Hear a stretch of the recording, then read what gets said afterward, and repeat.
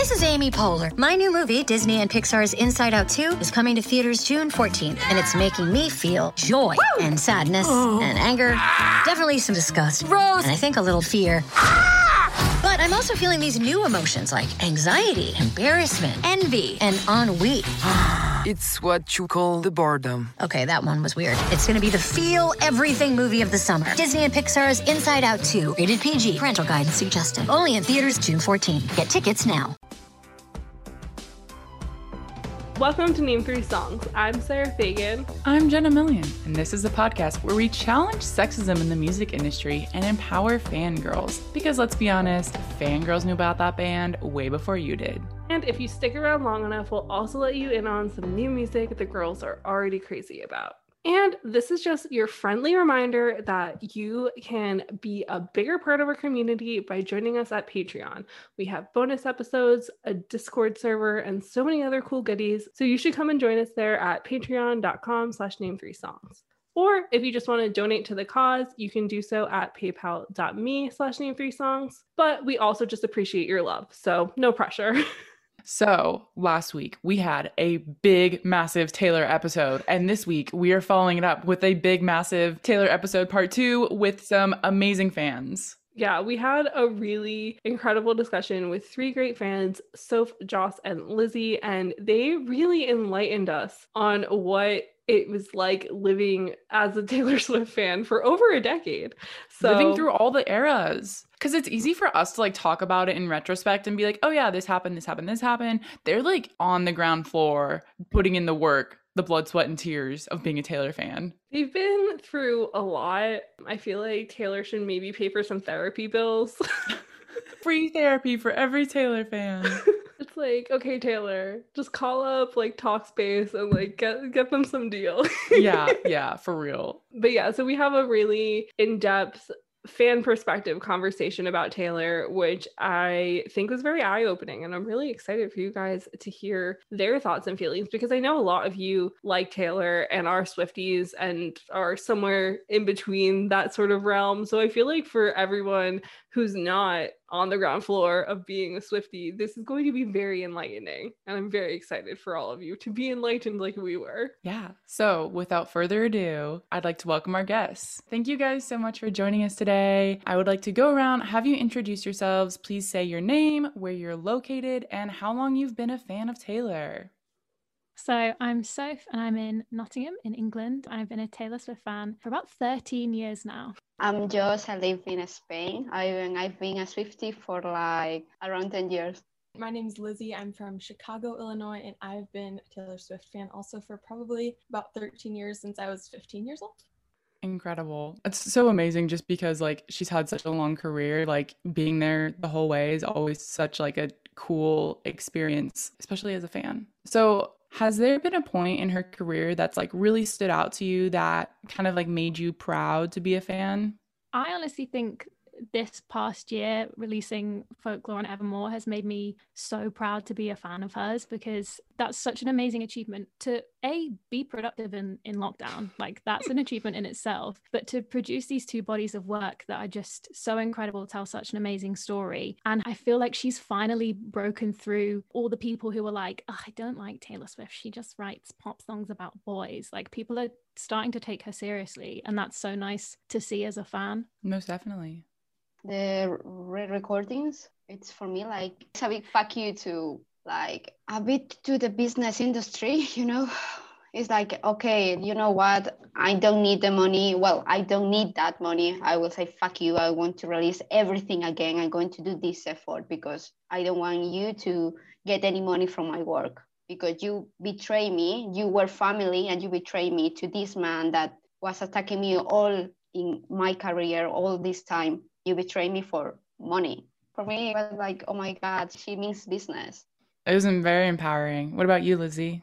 I've always been the kind of person who, like, if my friends are like, Taylor Swift, I'll be like defending her, right? Like I straight jump into like defense mode. But I think what's so cool is like being a fan, like you said, from the beginning. The coolest part is that time and time again, like there's never been like a dip in her character. And I think the media might portray her as like these dips in character, but if you look at the Christmas presents she'll send fans, or like she'll pay their rent or student loans or things like that, like the little things that unless you're looking at Taylor Swift and what she's done, you'll miss those things. And I don't think she cares that people miss those things, but it's those parts of her character, the way she wants to take care of future musicians and artists. The character, I think, is what impresses me the most, is that she's so willing to help other people. And I think that that's probably the best reason why I'm a Taylor Swift fan from the start. I love that so much, because like that's what I've always been in awe of, is watching that happen. Because after I started really listening to her, I followed her on Tumblr, because Tumblr apparently was taylorswift.com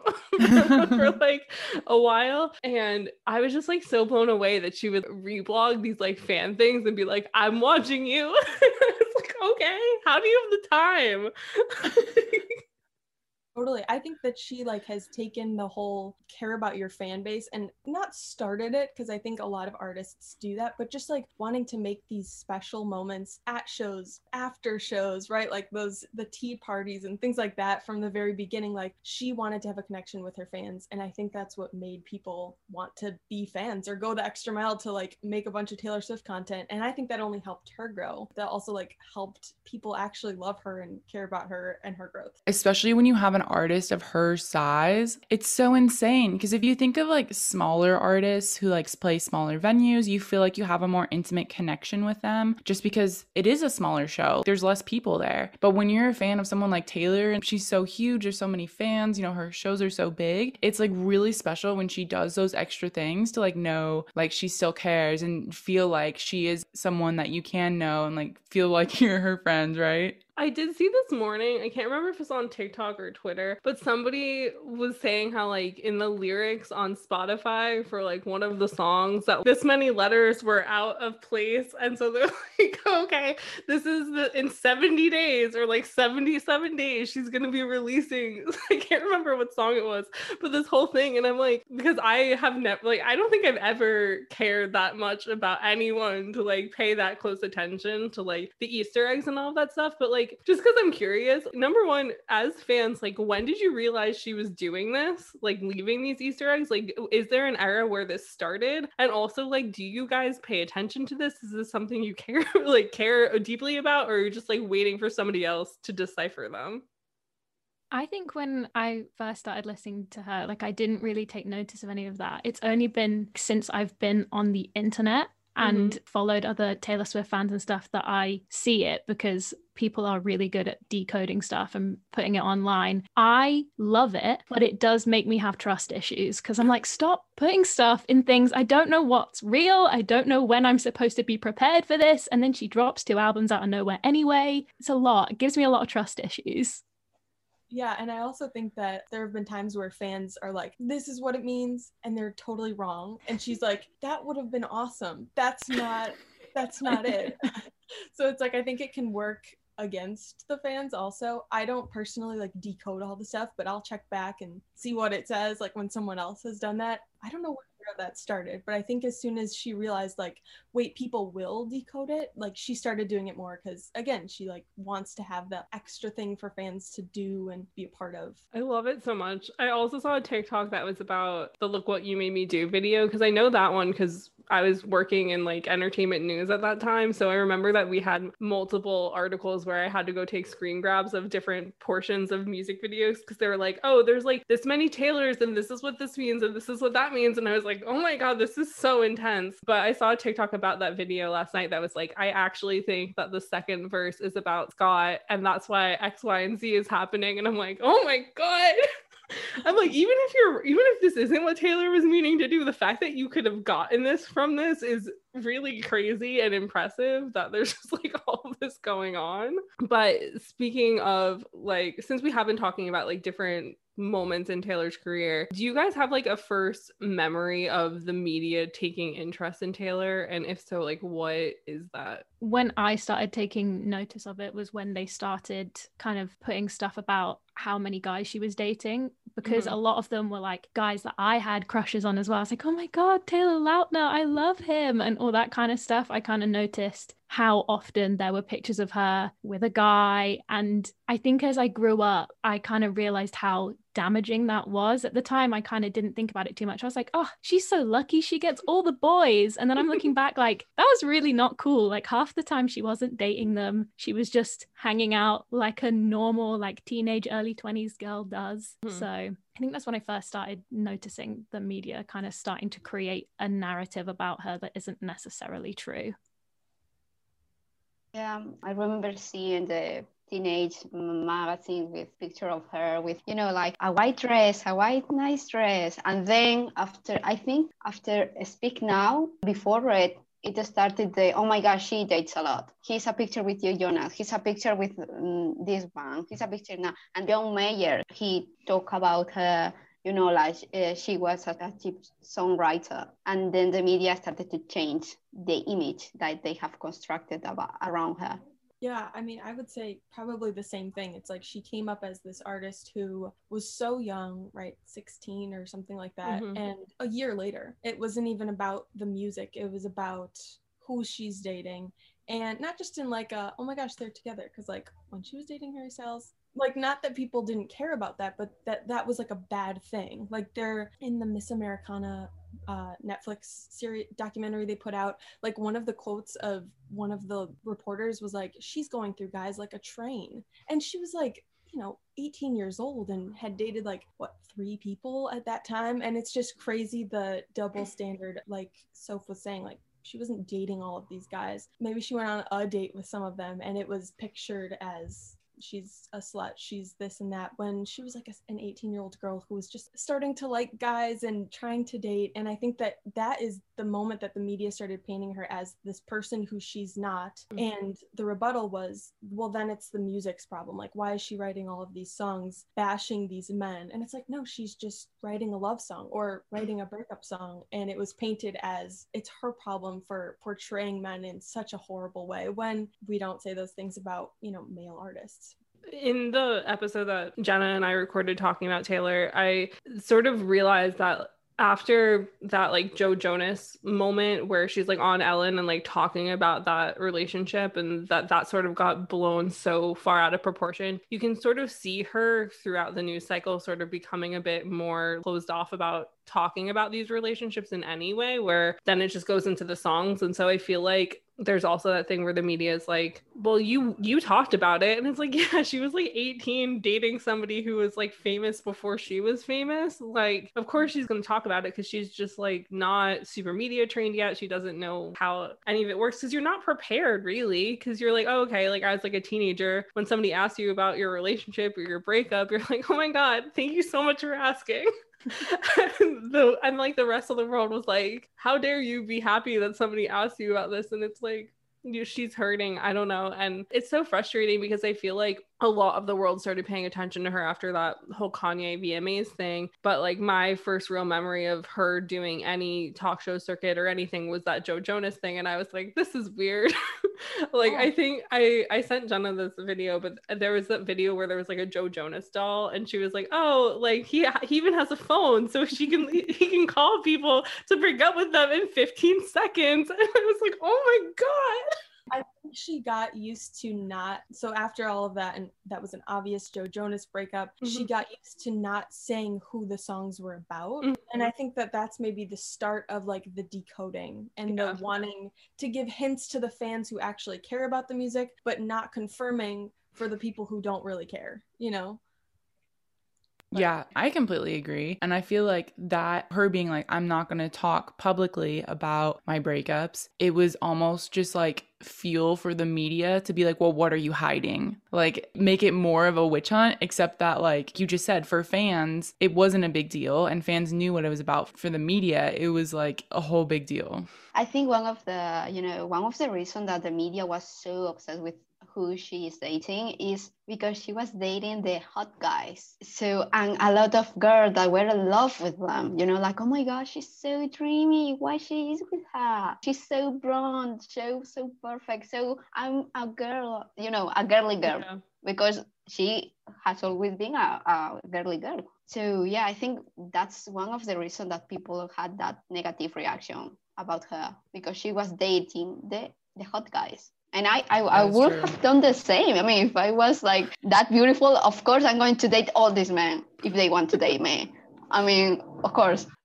Who can blame her? It's just that thing where it's like the internalized misogyny of the whole world was so strong when they saw Taylor Swift. And it's just mind-blowing that somebody who was fitting such like a cookie cutter image of like what like a girl next door is supposed to be like, because she is just like dating the football player, as you like, you know, and it wasn't anything nefarious or like dark or anything like that. She wasn't writing these songs about like sleeping with them or anything like that. She was just writing songs that people can relate to in some way or another, but because it's about like Jake Gyllenhaal, it's like, how dare you? And it's just so funny because she wasn't allowed to be anything. And we've talked a lot about pop stars having to be horny and virginal at the same time, and Taylor was just like that girl next door. She didn't have any other motives or anything else, and the media was like, but we want you to be both horny and virginal. How dare you not be really either? And they just got so mad about it. And I think that she's just the perfect example of somebody just towing the line of existence, and the media being like, you're too normal, but also not because you're pretty. So what's the deal here? I think that was a good way to put it.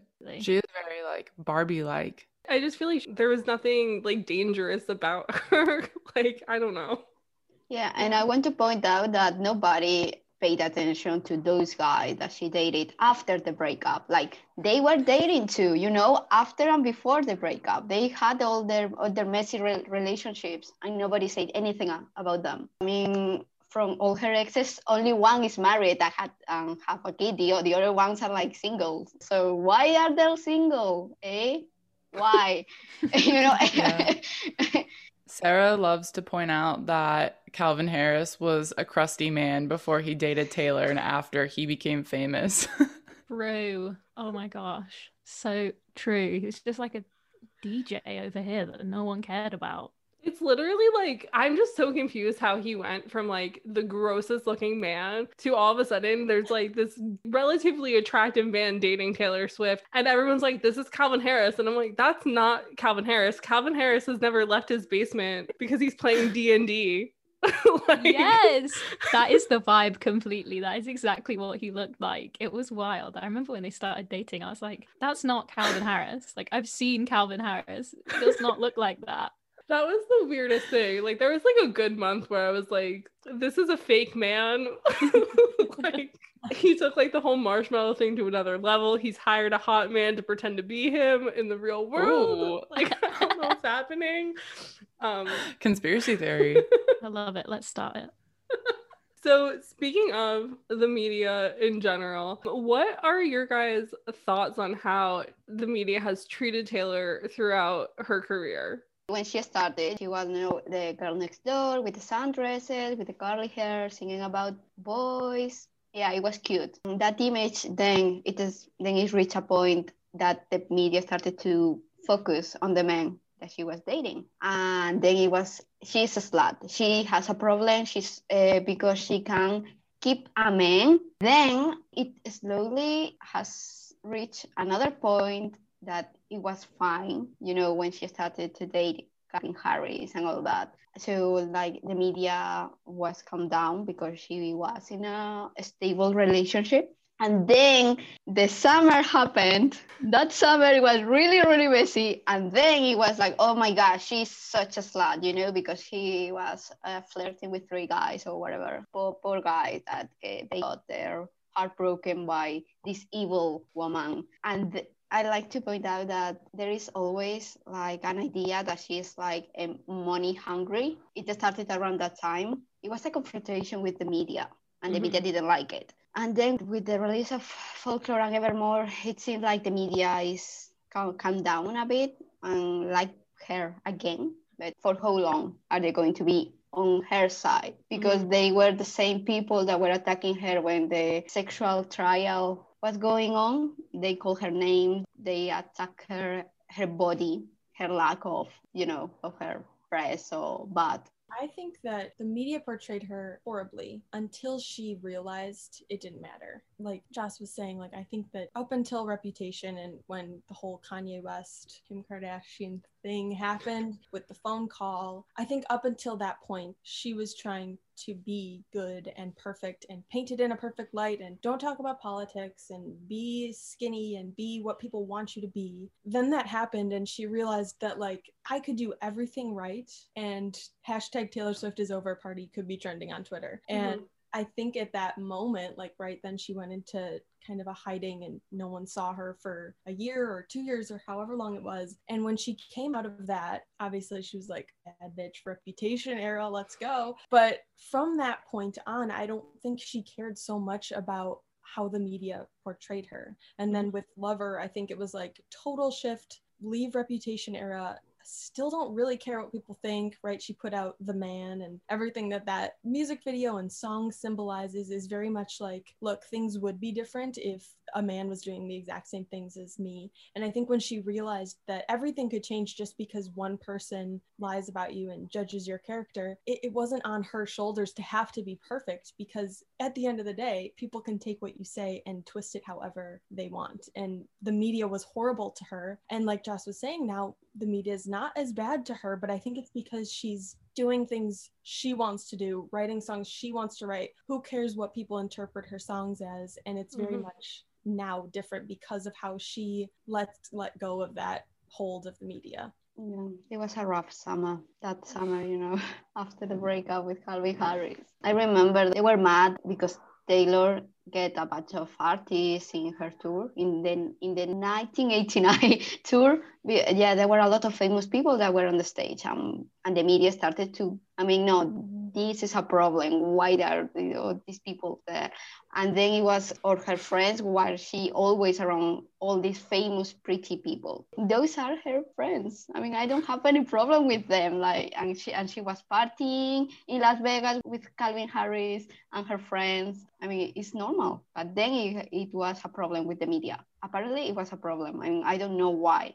I feel like the media, like with her, she could not do anything right. When she was hanging out with guys, it was like, why doesn't she have any girlfriends? Why doesn't she hang out with her friends? And then she's hanging out with her friends, like, why are all of your friends pretty? And then it's like, you don't talk about politics. And then she talks about politics and they're like, well, why are you talking about politics now? It's like, she can't win. So I'm really glad to see her kind of just say, I can't please you, so I'm just going to be me and that's it. And I think that's great because it gives like a great message to fans as well. And I think she said at a concert once, like, you shouldn't worry what other people think of you if they say that you can't do something, I think it's a really like positive message, but it sucks that she only kind of had to get to that point after going through such bad press for really like no reason. There are way worse musicians who do way worse things that don't get talked about at all.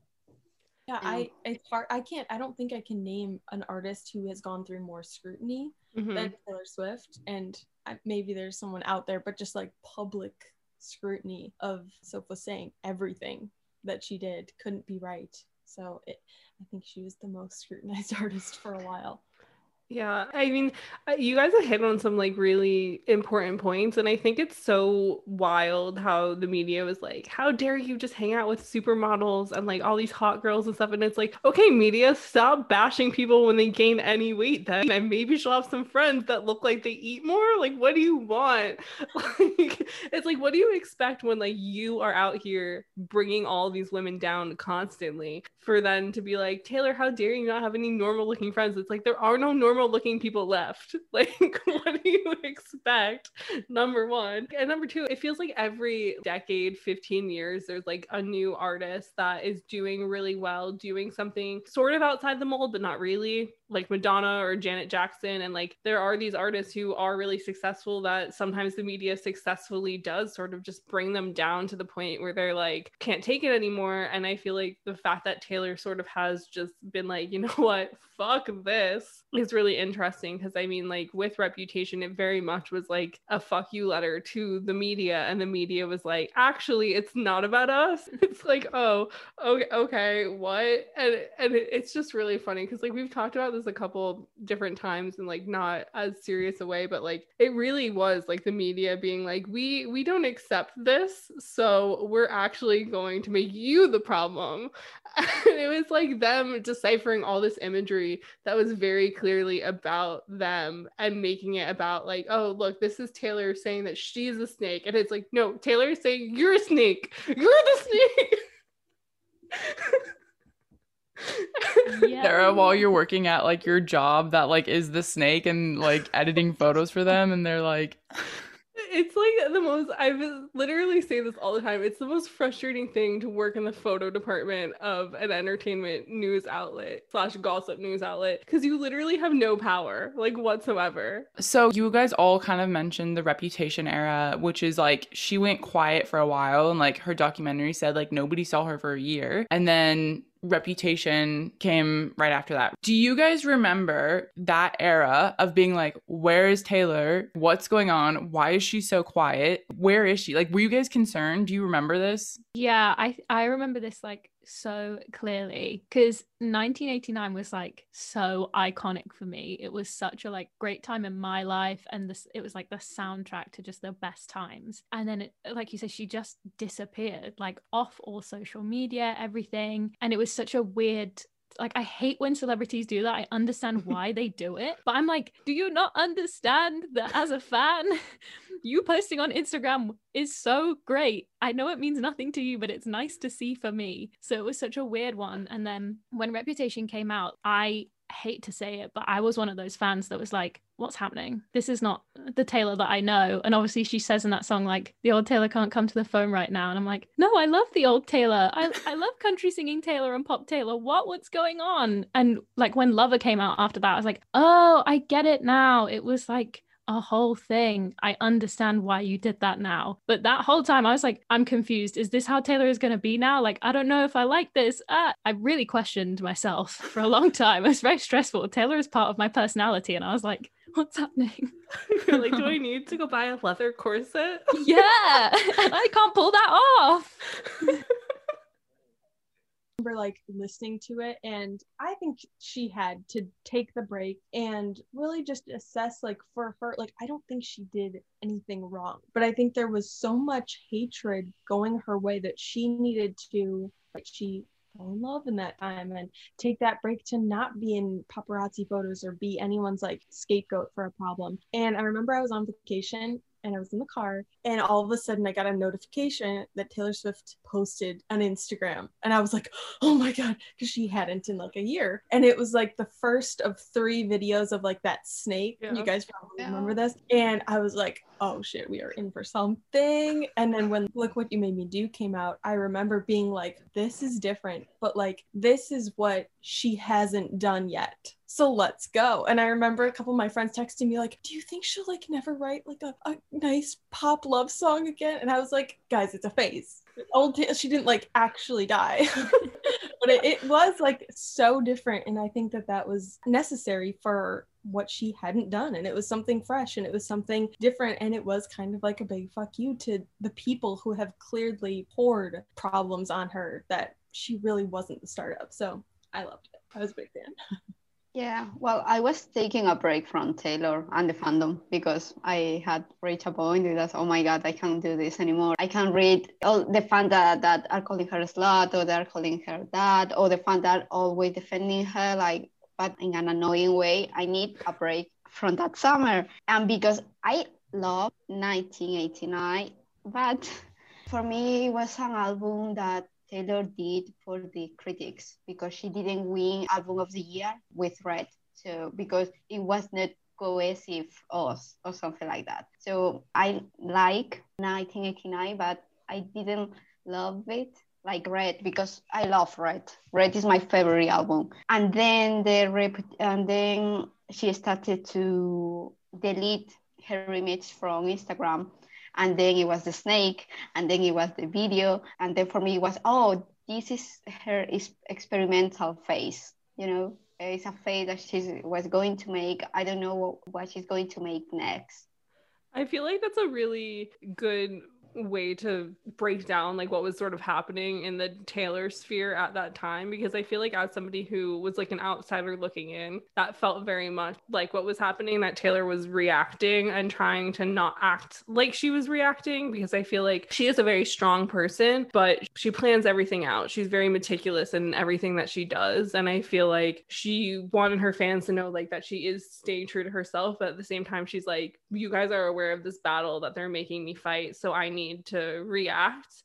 So I feel like it is really interesting to sort of think of it that way, of like 1989 being something where she's like, okay, this is me, but I also need to like do something so that they know that I'm being serious. And then Reputation was like, okay, you guys fucked everything up, so here is me being angry. And then after that, when people started to realize that like, oh, Taylor Swift has thoughts and feelings, because I feel like for so long, as I said earlier, like there was that just cookie cutter, like girl next door sort of image, and people didn't really want to acknowledge that Taylor Swift was a human. And I feel like the anger and Reputation was so acknowledged, even if they didn't want to be like, yes, this is about me, they like knew it was. And so I feel like that gave her the chance to do something like Lover and then move on from that whole thing of being like a response to what was happening in the world. I don't know if that makes sense for you guys, but like for me, as somebody who has no idea what's happening, that's what it felt like. Yeah, for sure. I think that's what it felt like for me, kind of more in hindsight than at the time. I think at the time I was more like, I'm confused, but now I get it, and I appreciate Reputation so much more now than I did when it was released. I think there was such a kind of divide in Swifties that was like either yes, I'm absolutely here for it, or like, what's going on? I'm confused.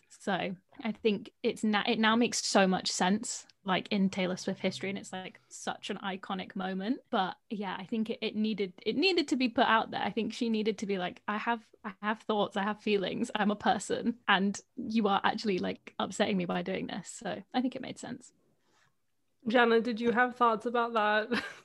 It's interesting that she did that because, you know, Sarah, we've talked about different artists who like either like do something to like, I don't really want to use the word retaliate, but almost like speak up for themselves or like stand up for themselves. Like that's what she was kind of doing. She was like putting her foot down, being like, this is not okay, you can't treat me like this, stuff like that. That's basically what she was doing with that album. But I think it's interesting that she did that because she's literally so famous that like she didn't have to do that. Like she could still keep doing whatever she wants to do and still selling records, and her fans would still love her. But I just think it's interesting that like she made the point to have that dedicate a whole era to that. I think also that she's sort of proven that a lot of what she's done is so that other people don't have to go through what she's gone through. That she's sort of being like, okay, there was no playbook for me, so I'm going to write a playbook for other people. And I listened to like a Zane Lowe interview that she did, and she was saying how she has younger artists that like will reach out to her, and she's always like available to be like, okay, this is how I can help you so that you don't have to go through the same things that I went through. And I just feel like the fact that she literally is just like available as a mentor and doing these things where it's completely right. She didn't have to do any of it, but I feel like she was like, nobody else has done this, so maybe if I do it, people won't have to go through as harsh of a world as I went through. I mean, I feel like that's kind of the same thing with her re-recording her old work is like essentially that same idea. Yeah, I love that. From the start of that whole thing playing out, it was like, if she does this, no one's ever done that before. No one's ever like cared that much. And like, I know people who have had successful songs who in that moment were kind of like, yeah, that sucks that like she wasn't even offered them, but like it's kind of crazy, no one owns their own music. And the whole concept of that is like, yeah, isn't that what's so fucked up? That that like you can afford it, because I know that if you have a hit song, oftentimes it is like sold every 5-10 years or whatever, and you don't own it a lot of the times. But for her to not be given the option to own it, right? It wasn't even a conversation. It was like, no, let's have some man own it. instead of you. She has the money to do it. And I think that that was what was so frustrating, and probably a big reason why she wanted to leave Big Machine anyway. And so it is just kind of so iconic that other people will probably do that, or have at least the knowledge to want to own their own music and know that that's a possibility going forward, making record deals. You know, when she signed, I'm sure it wasn't on the table. Like, she probably didn't think she would ever leave or need to leave, but at the same time, probably no one really owned their own music at that stage in 2010 or whenever, you know, she signed. So yeah, it was a long time ago, and like the streaming industry has changed a lot in the past 10 years. So it's like there's no way she could have known. Right. Yeah, and it was, you know, it was a man that she trusted. I mean, it wasn't an executive from a big company. No, it was the man that she worked for a long time to build the company, and he sold her work to Scooter Braun, a man that was attacking her. It's that betrayal, and it was sad because he considered Scott Borchetta her family for a long time. So speaking of Taylor sort of gaining her voice and sort of putting her foot down and standing up for herself and all these other things over the past few years, and also being more open about her viewpoints on hot topics like politics and that sort of thing. As fans of hers, like, what are your guys' personal feelings about the timing of her being outspoken? And do you feel like the critique on that is warranted, or do you think that it's just another reason that people have to feel the need to attack her? Anatomy of an ad. Subconsciously trigger emotions through music. Perfect. Define an opportunity. Imagine talking to millions of people across the U.S. like I am now. Identify a problem. Creating an audio ad is time-consuming. Offer a solution. Utilize cutting-edge AI. Imagine creating all that in under 30 seconds. Well, we did, to create this ad. To learn more about AI in the audio industry, download the white paper from audiostack.ai. Anatomy of an ad. Subconsciously trigger emotions through music. Perfect.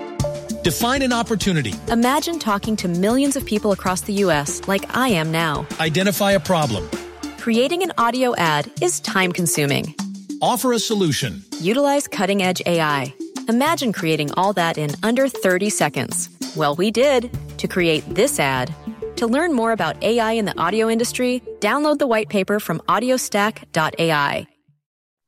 I think that her putting out the documentary that she did on Netflix really helped me to kind of understand why she spoke out when she spoke out. And there's a scene in that where it's like her dad and like two other guys saying to her, like, no, don't make any statement, just be quiet. And she's like, why? Trump's the president. I should have spoken out sooner and I didn't. I can't change that. I want to make a difference now. And I think it was so nice as a fan to see her be able to do that. And I kind of understand why she didn't sooner. Obviously that whole thing happened with the Dixie Chicks, and they were like boycotted from like all radios. And as someone starting out as like a country artist, you probably are so aware of that story and you just want to not make any waves if you don't have to, especially when you're Taylor Swift and anything you do gets criticized anyway. It must have been a really scary place to be in and feel like you couldn't really speak out. And I think it's so good that she started to do it now. And some might say like, oh, why is it now? It's like too little too late. But I think she has done so much, especially kind of over the past year. She's really, really done like above and beyond what a lot of other celebrities were doing to encourage people to vote, to make sure that people were educated on things. So as a fan, I think it's great to see, and it's really inspiring. And it made me look into politics over here more. I was like, yeah, I want to use my voice. I want to learn more. I want to do stuff. I don't need to be quiet. I should be talking about stuff, especially with our prime minister. Well, when you're a fan of Taylor, you kind of know her political beliefs. But if you're a fan, for example, you have this interview where she talks about voting for Obama, this interview about discrimination, about not discriminate to people. So you more or less know her political, her political beliefs, but the media didn't, and they didn't care. And they demanded her to be like a politician, like the poster face of activism. I mean, she doesn't have to be. We, the people, have to be educated and have to go and have to find this information. And we don't have to rely in celebrities or pop stars to tell us who is the person that we need to vote. I mean, that's important.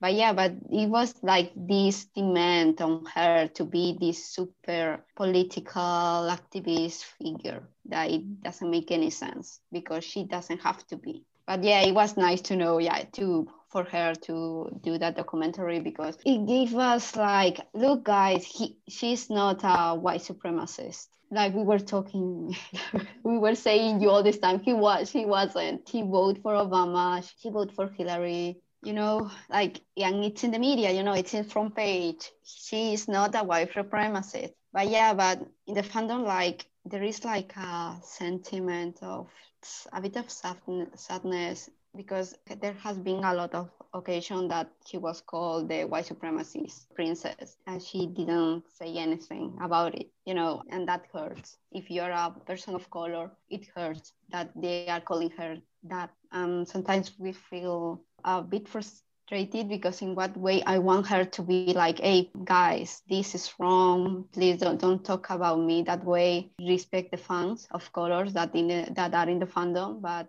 on the other hand, she doesn't have to do that, she doesn't have to do that because she's a normal person and you can choose if you want to be a public figure about this topic or not. Part of the Netflix documentary where it was like her and her publicist and her mom on the couch. I think it was the part right after what Soph was saying, but she was like about to hit post on Twitter or Instagram of like that first post where she really stated her political views and just like the whole, I think it was the Senate race in Tennessee. Yeah. And she was so nervous and like they cheersed with wine and she was freaking out. And I think that was so humbling to see, like someone at her position, like to take a stance. There's no right time. There's no time that she could have, because in the first political election, she was very much in that hiding reputation area. So I don't blame her for not poking her head out at that time. But in hindsight, you could probably say, sure, she should have. But is that what she was going to poke her head out for? I don't know. So she knew she was wrong, and there is no right time. There's no changing what happened. But in that moment, you could see like how nervous she was to be posting that social media post. And I think that her voice does matter. And regardless of who wins, knowing that she spoke up is important for her. And I think everything that she did for the LGBTQ plus community with the whole "You Need to Calm Down" music video, she got scrutiny for that. Like she was donating all the proceeds to different campaigns, and she had like the Equality Act link in that description, all of that stuff. And people were like, well, she's doing the wrong thing. Like there should not have been, people had a problem with it. And I thought it was so iconic. I probably watched that video like 18 times. So there's no right way for celebrities to speak out on issues that matter. But I think the cool part of coming out of that Reputation era is that she did speak out for those things that really do make a difference, just for people feeling included and like they belong in a community where maybe they didn't know that if they belonged because she didn't say anything about it before. So I don't think there's a right time, but I'm glad she did speak up and just have people of different races and sexual orientations like represented in her videos and her things. So it's cool. I see where Joss is coming from with the whole thing where people were referring to her as like this white supremacist princess, because I mean, there is like the preconceived notion for people outside of that bubble, like as I keep saying, like a complete outsider to it all, of the assumption of like, okay, she's white and blonde and blue-eyed and involved in country music and all those things. And so for me, I just was like, she's not talking about politics because she's a Republican and this is a problem. But because I feel like when Obama was president and stuff, like, and I've talked to like with my family about this a lot, like there was still that American ideal of like promise and hope sort of thing. And then towards the end of his presidency, there started to be a lot more hate crimes and all of these issues. And then of course, like Donald Trump coming up and everything. And so I feel like up until that point, you're kind of like, okay, people don't need to be that loud about politics because things seem to be going in like the positive direction that they tell you the future is supposed to go in. And then with the whole Trump thing and all this hatred coming up, and there's these artists who do have such like young, impressionable followers, it's like, yeah, it's not their job to be advocate and like to be political activists and all that thing. But at the same time, it's like when you have rumors about you and you know that you have these rumors cares about you, it's just as easy to like say something. So I'm glad that she eventually did and was very open about like why she wasn't, because it's like there is that group of men like sitting there being like, are you sure you want to do this? Because everybody right now thinks of you as that girl that lives next door, and if you do this, you're not anymore for a lot of people. And I think the crazy part is like, I don't think a lot of people were thinking of her as the girl next door at that time. I think she's so new that she just needed to, and I think it was for the Senate race, if I'm not mistaken, but like just go out and say like, hey, this lady's not supporting what I just went through with the sexual assault trial. And I think that that was very much a focus of hers, of why she wanted to speak out. And at that point, those men in the room, they weren't saying like, I don't think you should do this. They were like, don't do this. And I think she just knew she needed to stand up for those people who could be taken advantage of in the future. Going back to my point of like, I think everything that she does is because she wants that not to happen to someone else. And I think that that's a character trait that has carried her through a lot of the positive parts of her career.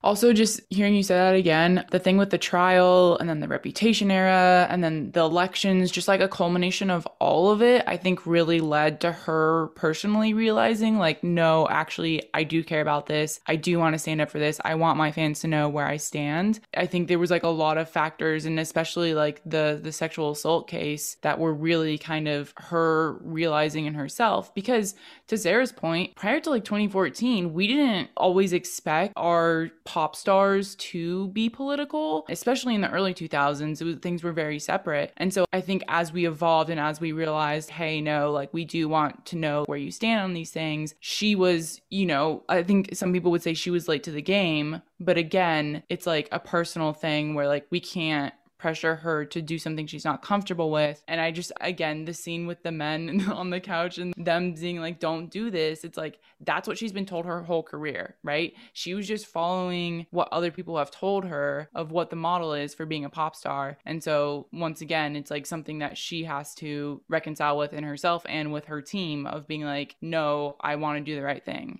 Well, also, I feel like we were all raised with parents who were like, these are the 3 things not to talk about on a date or at dinner, which are like politics, money, and like, I don't know the third one, but you know, like it was just always like, don't talk about politics. Yeah. And it didn't really become a thing that people were that open about talking about until Obama. And then after that, it sort of became an even bigger thing because you sort of see what's happening in the whole world, but specifically America, like going off into like these 2 factions really. So you can't really, thinking about it with that perspective, like blame her for not saying anything because she's from Tennessee, like, and like a Democratic family in Tennessee, like you don't want to talk about that too loud in public because you don't know how people are going to react. Yeah, there's just so many factors that play into it. So we have like one final question that I'm really interested in getting your guys' perspective on as fans, which is the public's like interest and the way that people liked Taylor, I feel like has really been changing sort of since 1989 Reputation era. Like I feel like people are starting to realize what she's doing with her music. But really when Folklore dropped, people and the media sort of changed their tune about their viewpoints on Taylor because she was making like quote unquote serious music all of a sudden, which really just means like music that maybe men listen to. So what are your guys' opinions on the sudden change of the narrative around Taylor's music and also just like the reception of Folklore and then Evermore?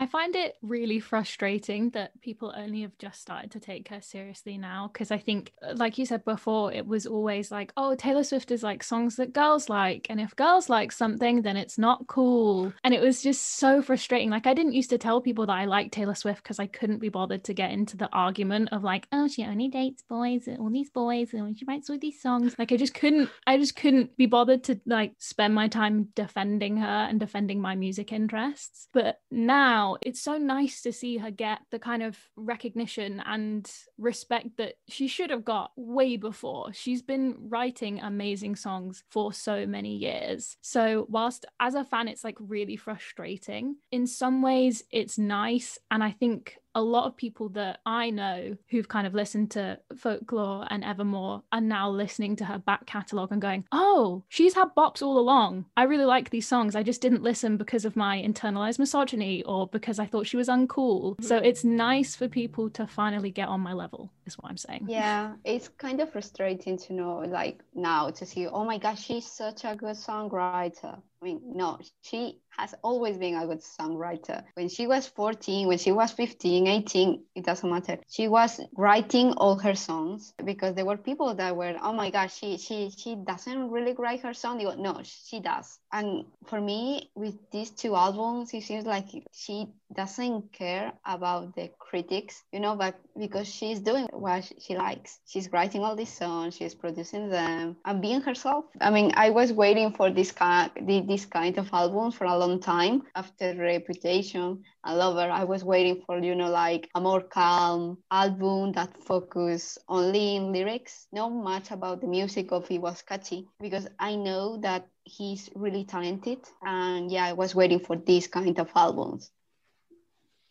Yeah, I would say that I think it's crazy that obviously she released 2 albums, 3 if you count Fearless in the past year, but with Folklore, I think her saying that she almost didn't release it because she didn't think it was good, like had it not been quarantine, she probably wouldn't have released these songs because they're not what people are used to. I think that's so telling because she won Album of the Year for something that she thought might not be what people want. And I think that just goes back to everything that we've talked about of like, as soon as you can release yourself from trying to please other people, that's when you're the most genuine, the most you. And I don't think she really cared. Like, she was writing songs about people she's never met or about her grandma, or co-writing them with her boyfriend and writing from a storyteller's perspective, all things that her fans weren't used to, probably the people she worked with wasn't used to. It's always been about, who are you writing this song about? What part of your life is this relating to? And she dropped all that and just wrote songs, and a lot of them, and then put them out, and it won Album of the Year. And so as a fan, it's impressive and it's inspiring to just like, it doesn't have to be what you think is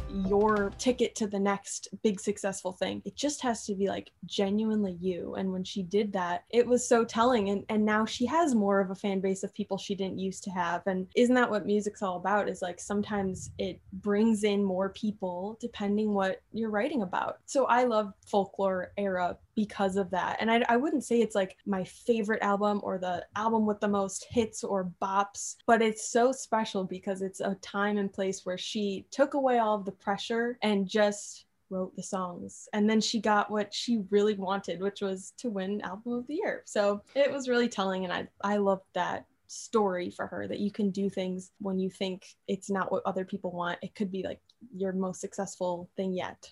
Yeah, and I think, I mean, number one, it just goes to show like how strong her songwriting is. And number two, I'm curious to see if like now that she just put out Fearless, Taylor's version, I'm curious to see if like those people who were like, oh my God, Evermore is amazing, like if they are gonna listen to this and be like, wow, she made some points on this record 10 years ago that we blew off because we thought she was a dumb girl. Like, I just wonder what people's reactions are going to be. Well, the thing, so I mentioned that Zane Lowe interview before, but she had said that she felt like she was reaching this point in her life where maybe writing from personal like wasn't the best option for her anymore, and that she was afraid of like what people's reaction was going to be of her writing like fictional music. But I think the thing that is really interesting, having listened to both Folklore and Evermore and then going back and listening to Fearless, which she wrote in like a completely different mindset, it's the same storytelling tropes. Like, it's the same things, except for we know that the songs on Fearless are about Taylor, and we know that the songs on Folklore and Evermore aren't so much about her. But I mean, of course, like, even if you're writing fiction, it's still coming from you. So it's still based off of things that you already know and understand and have lived through in some sort of way, no matter how fiction the fiction is, you know? And so I agree with Jenna. I feel like it is going to be very interesting going forward as Taylor continues to release like Taylor versions of these songs, to like see how the world reacts based off of knowing that this is just like her style, if that makes sense. Yeah, definitely. Well, I can speak from personal experience. Like, my boyfriend's always known I like Taylor Swift, but I think because we've been locked down, he's seen me go through like 3 albums. He's like, wow, you're really emotionally invested in these. Explain this to me. And so I've made him watch Miss Americana. I've showed him a bunch of music videos. I played him Fearless Taylor's version. And he's like, she has amazing songs. She's a great songwriter. I can't believe I haven't listened to her before. Like, and I keep trying to say it's because the media told you that she wasn't cool. But I don't want to get in an argument with you. So yeah, okay, you're just discovering it. It's fine. And I've seen like a couple of people online as well be like, oh, these are great. So I hope it continues that way. I hope people continue to kind of give her the respect that she deserves as a songwriter. I think that she has reached a level now with success and all the awards that she can do whatever and it will be a success because she has a strong fan base that buys her albums, and right now that's really important because not many people are buying physical albums. Yeah, and I think at this stage in her career, she's kind of done all genres. Like, I know that there was a point where she was only country, and it was like a big deal for her to enter the pop world. And there was a crossover album, and then there was a full pop album, and then there was another full pop album. And so at this point, it's like she's done country, done pop, done folk, right? The acoustic thing. So it's very open to the next step is like whatever she wants to be. I think she's proven herself as an artist, as a songwriter in all of these lanes, that now that she doesn't care so much about the media or what other people think. It is very much a relationship with her and her fans, and she could go on to do any album next because she's done it all successfully. So So true. I think that's like a perfect point to wrap it up. Thank you guys so much for joining us today. This was such a fun, interesting conversation, especially for Sarah and I being kind of like outsiders. So yeah, thank you guys. Thank you for having us. Yeah, thank you so much. This has been so fun. Thank you. Let's just like go around, and if you want to give like your social handles, if people want to follow up, find you, chat more, whatnot, we'll go around and say like where they can find you. Yes, you can find me on all social media platforms at Soph Jones Music, and I also have a podcast called Download Your Thoughts. You can find me in Tumblr. I use Tumblr. Just Brago. And you can find me on Instagram and TikTok at Lizzie Zybert is my name, and then I'm also in a pop duo called Fairview, and you can find us there at Fairview Official. Awesome. Thank you guys so much. Okay, I know I say this every time, but that was incredible. I learned so much. Like, literally, I truly learned so much. like genuinely. And it's funny because I know I was talking a lot about my gossip news history, but truly, like, there were things that like I was vaguely aware of, and they just like made it 100% clear that like Gessa actually was happening. And I'm like, wow, that's wild. Yeah. It's just so interesting as people who are literally just complete outsiders to something, because I feel like with Lana Del Rey, like we said, we were outsiders, but we really like, we knew what was happening because of the way it was spoken about. But with Taylor, like there's so many different narratives happening that unless you are like good friends with a Swiftie, you don't really know what the hell is going on because they're the only ones that know. Yeah. And a lot of, I mean, I feel the same way about Taylor's career as most of the other people we've talked about. It's like, I like was more invested in the beginning, and then I kind of like grew apart in my separate way. Mm-hmm. And so like a lot of this stuff I know like via the media. So it's like I'm not like an insider, but I do have like a more direct connection. But yeah, I mean, and that's why I love having like multiple people on too, is just because like they can compare notes with each other, like even talking about their experiences about like Reputation and stuff. Yeah, it's so interesting. And it was like they went through so much with that Reputation era as fans. I'm like, are y'all okay? I need to check up on y'all. Like Taylor Swift needs to pay all reparations. Yeah. Oh, wow. Like there's just a lot to go through, because it was just funny because Joss kept being like, oh, that's Summer. And I'm like, what Summer? Yeah, I'm like, what happened? And I was like, oh, okay, it's the summer with like Tom Hiddleston and like all that other nonsense that was going on. But like it just all is like lumped together in my brain of all these different like talking points that we covered at my old job. And I'm like, what? Yeah, no, that was so funny. Well, if you made it this far into the episode, I hope you're well satisfied that we finally covered Taylor Swift in 2 episodes. Come share your thoughts with us. So if you do want to continue the Taylor discourse, you can find us on social media at Name3Songs, or personally at Sarah_Fagan and at Jenna_Million. I feel like there's not a lot of beef to be had. But again, if we, for some reason, made a completely wild and crazy Taylor Swift opinion, please let us know. We have no problem discussing that with you. And if you want to be a bigger part of our community, you can do that at patreon.com/Name3Songs, or you can donate to the cause at paypal.me/Name3Songs. So thank you for joining us on Name3Songs. Until next time, never let anyone make you feel bad about your favorite band. And remember, you're never too cool to listen to Taylor Swift. And don't forget to subscribe to be notified when each episode comes out. And leave us a 5-star review. They really help. If you want to find out more about any of the sources we referenced in this episode, you can visit Name3Songs.com. Everyone is talking about magnesium. It's all you hear about. But why? What do we know about magnesium? Well, magnesium is the #1 mineral that 75% of Americans are deficient in. If you are a woman over 35, magnesium will help you rediscover balance, energy, and vitality. Magnesium supports more than 300 enzymatic reactions in your body, including those involved in hormonal balance. From functional medicine doctors to mental well-being and female hormone experts, we all know that magnesium is the one mineral to improve all aspects of well-being and health. But which one? Magnesium Breakthrough from Bioptimizers, the trusted choice recommended by leading experts with 7 best-absorbed forms of magnesium to ensure your body receives the support it needs for overall well-being. Go to bioptimizers.com/balance today and use code BALANCE10 for 10% off. Support your journey to wellness at bioptimizers.com/balance. Magnesium Breakthrough from Bioptimizers, your foundation to optimal health and vitality.